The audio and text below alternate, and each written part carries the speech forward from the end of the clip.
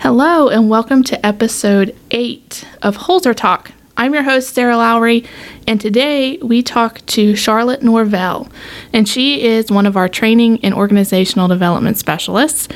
And Charlotte talks about her long career here with Holzer. She talks about how she became a training and OD specialist, and she talks about all the programs and projects and certifications that she does so well. I hope you enjoy hearing Charlotte's story. Specialist. Charlotte. Hi, Charlotte. Good morning. How are you? I'm doing well this morning. How about yourself? I'm good, thanks. So tell us a little bit about yourself, Charlotte, and your Holzer career and what it's looked like. Oh, wow. I came to Holzer, and I became a Holzer many years ago, back in 1993. My daughter was getting ready to turn a year old. I remember that very, very vividly, and came to Holzer as a float receptionist. Basically worked every department that the main campus has. Then I traveled around because of being a float, and worked every branch location. Then, as luck would have it, my husband was offered a job outside of Holzer in Delaware, Ohio.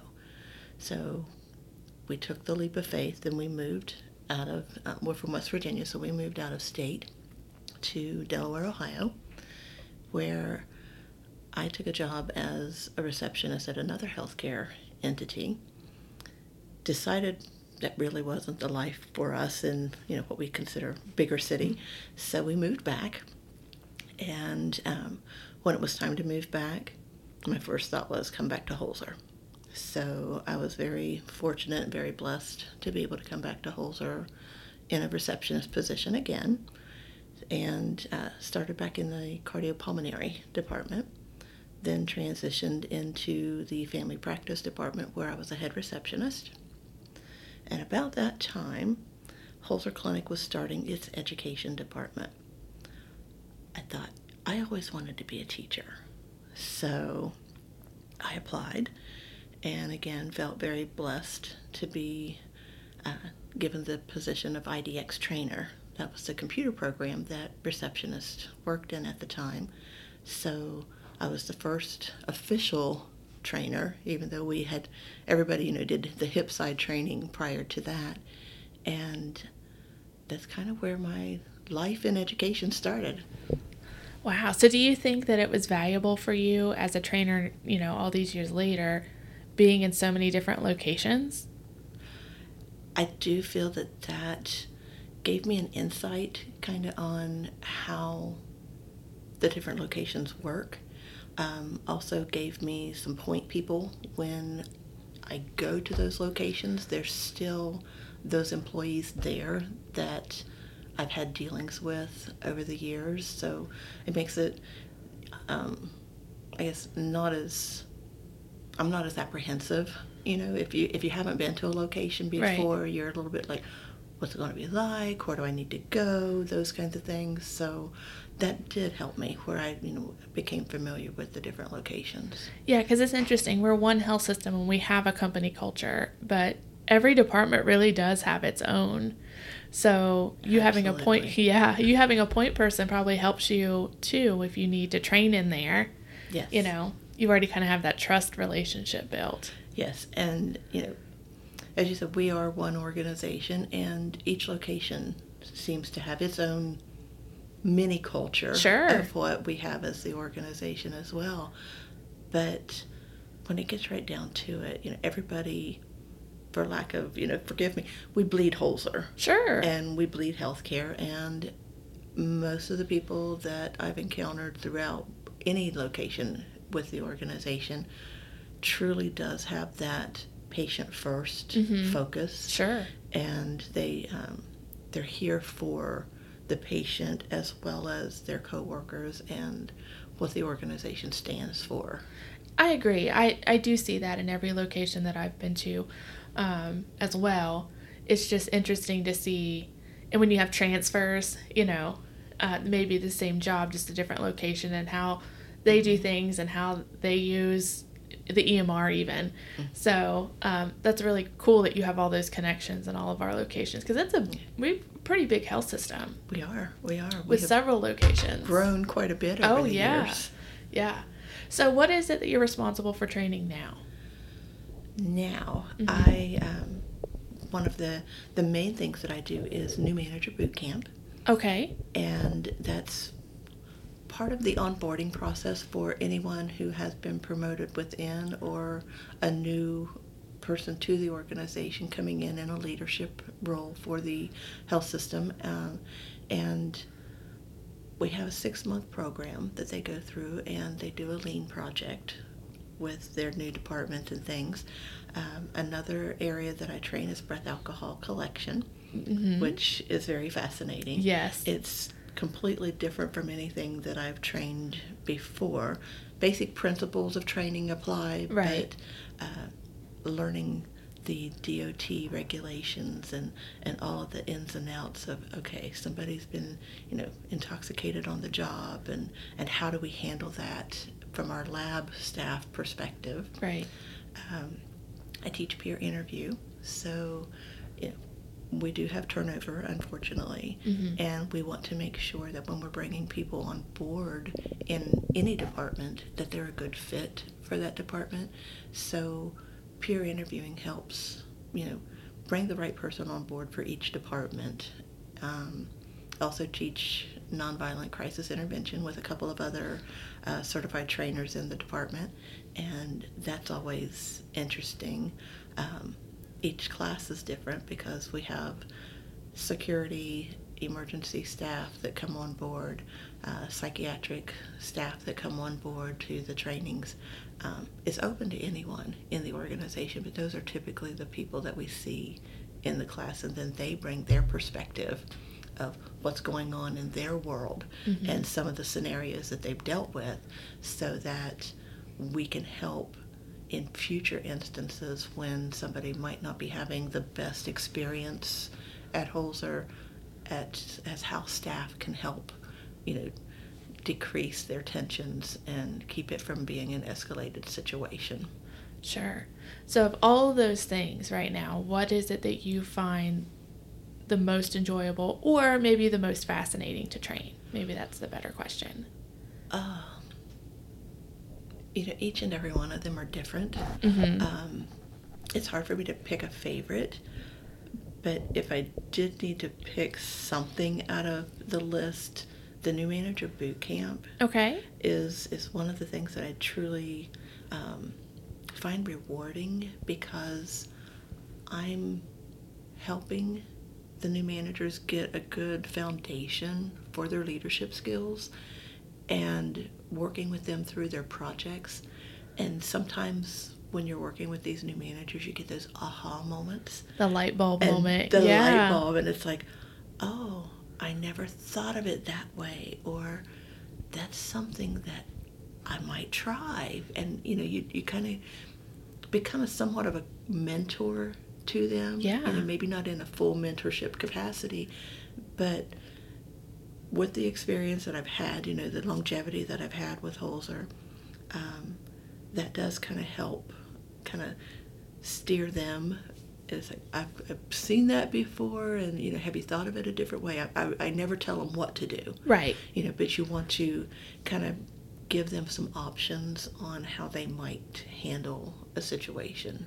Yeah. Lean projects are something that can be very tedious. And sometimes when you're in it, like at your own department, I'm sure, you kind of have blinders on. And then when you take a step back and look at the whole thing, and you get those managers that are like, we can do this a lot better. Yes. And then you're, in return, helping patient care. Yes. So, you and I aren't clinical people necessarily. So I know that I always tell my people that are also not clinical that just because you're not hands-on patient care, which those people are very important, doesn't mean you're not involved in patient care. Absolutely. We all have the responsibility to take care of patients. So if my training isn't good, then I'm not taking good care of patients. Right. Because I'm not really, I'm not relaying good information. So to your point, putting managers in that position to say, you can do it maybe easier, maybe not better, but easier or better, and then get a better response. Yeah. Yeah, it's a good benefit. The thing with them coming in, either new to a department or stepping up from being in that department, you always want to let them know that just because it was always done that way, right, doesn't mean that it always needs to stay that way. And they're now in a position, if that's been something that they've seen, we could do it so much better. Now they're in the position to where they can be the catalyst to make that change, to do something better and grow the department in a way that the department has never grown before. Right. That is thing that will automatically frustrate me when I ask why we do something and the answer is because that's the way it's always been done. Yeah. And some things have to be done a certain way for reimbursement and regulation and all that stuff, and that stuff you can't change. But sometimes I think we get scared to ask why.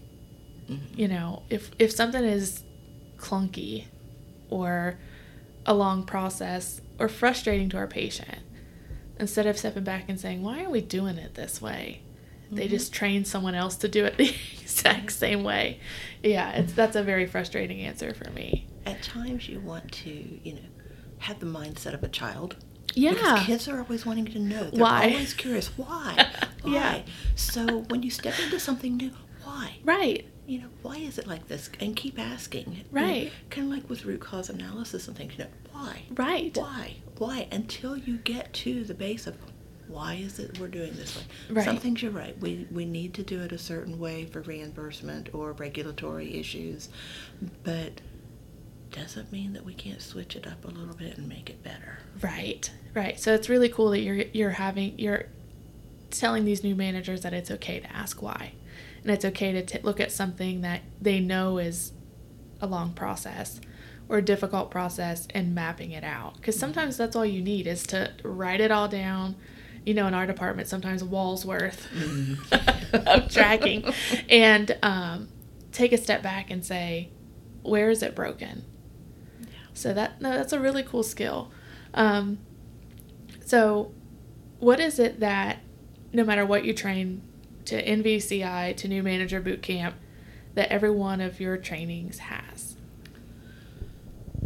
For myself, it's compassion. Okay. And passion, not only compassion, because, we are here for the patient. Sure. And everything that we do, like you've said, it always impacts the patient in one way or another. Right. But then I feel that each class I'm passionate about the subject that I'm teaching and wanting the learners to see that, I'm not just standing up here reading slides.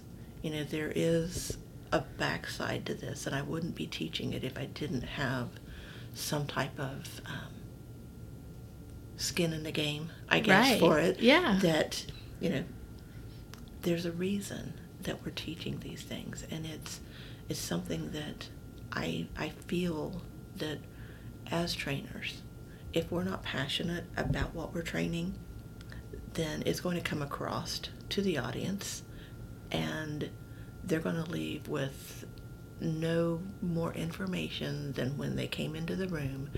And sometimes the stuff that we're training is to kind of set a fire under them to be a change and look at things a little bit differently from a different person's perspective, especially with the culture training that we're doing now. Right. And if we're just up there going through the motions, they're gonna feel that, right? And they're gonna walk out of the room saying, "Well, why should I do anything different?" Right. So when you show that you truly do believe in what you're teaching, maybe you might not hit everybody, but you might touch a few people in that classroom, and then that's all it takes. It's just a few people to be that spark, and then they take that on out into the department, and it just starts to grow and grow to where finally we're going to see what we're wanting to accomplish, because some people really do believe in what we're doing. Yeah, and you're right. I believe that as well. In the engagement, like the feedback that you get when they see the trainer excited about what they're training. And for you, you know, new manager boot camp, I'm sure after that 6 months is done, you know, you've graduated the program. But you have people that come back for NVCI, right? Mm-hmm. So how do you keep that compassion with someone who's, or even CPR, because you're BLS certified Yes. instructor as well. So how do you engage that we've done this 10 times, Charlotte? How do you keep that? Because you do, I've seen it, but how do you do that? It's never the same. You know, some of the courses, yes, they're for a 2-year certification. Right. So then, like the NVCI, a lot of our staff are coming in every year. No 2 classes are the same, so you change it up. Even though the material might be the same, you change up the information. You bring in different scenarios, different aspects, and you know, the ones that have been there before, pull them in, because they can become a micro trainer. You know, you're like, okay, so you've been doing this for a year, you've been doing this for 2 years. What have you been seeing since you've been out and about, and you know the information that we're going to cover? What is it that you feel is going to be of benefit to the people in this class? And you draw those people in and get their input to help the class grow, I guess.